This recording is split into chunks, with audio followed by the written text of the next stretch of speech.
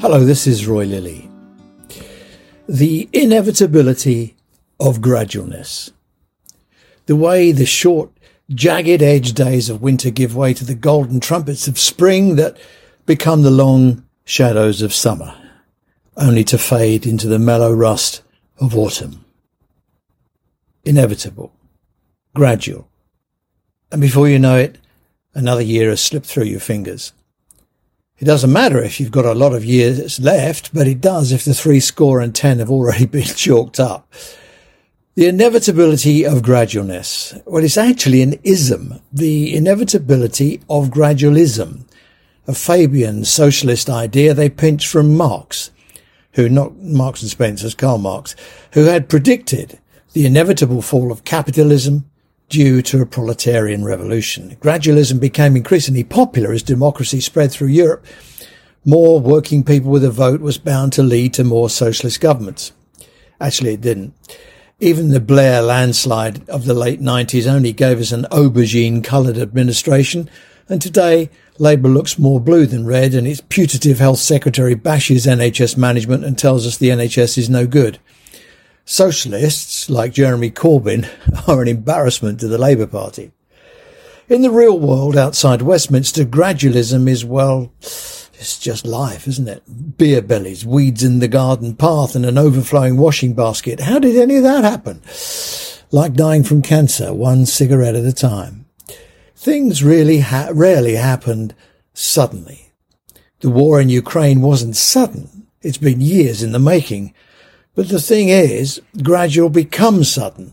Suddenly the world is at war and no one can afford their lackey bill. Organisations are not immune from gradualness, and there's some creeping up on us now, inching into what we do and what we will do, unless we're vigilant, take nothing for granted. There's an increasing number of nursing jobs with nursing titles for which nursing qualifications and experience are optional. Professor Alison Leary, the doyen of all matters nursing and workforce and safe staffing, says she's seen it happening. Quote, since 2012. She says, I think it's because some senior nurses see their role and that of nursing as a management function, not one of clinical leadership. Medical directors, she points out, would not sanction this, and for good reasons. She reminded me of the Francis report into the goings-on at mid-staffs. She says, we know from the Francis report that many other inquiries have said the same thing, that lack of skilled nursing staff and good nursing leadership can result in a catastrophe for patient safety.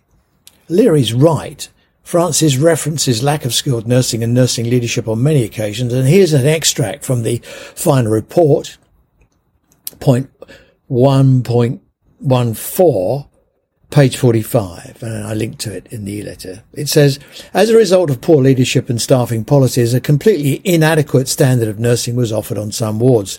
The complaints heard at both the first inquiry and this one, and it testified not only to inadequate staffing levels, but poor leadership, recruitment and training, and this led in turn to declining professionalism and tolerance of poor standards. The RCN agree, and I linked to their website where they've got quite an interesting article on this. There was no gradualism in the decisions to move the NHS into a multidisciplinary future. It makes sense, and it's correct to argue many trusts are run by skilled managers with no clinical qualifications or experience. That is not part of this argument. What we are looking at is organisations with a backbone workforce missing 1 in 10 nurses, and organisations compromising their standards in the scramble to find talent. Gradualism is leading to Band 5 roles for registered nursing disappearing and now open to nursing associates for a Band 4 salary. The gradualism of de-skilling. Modular working. Anyone can do it. No, they can't. And if they can, why become a nurse? Workforce dilution in an organisation with no workforce plan and inevitability.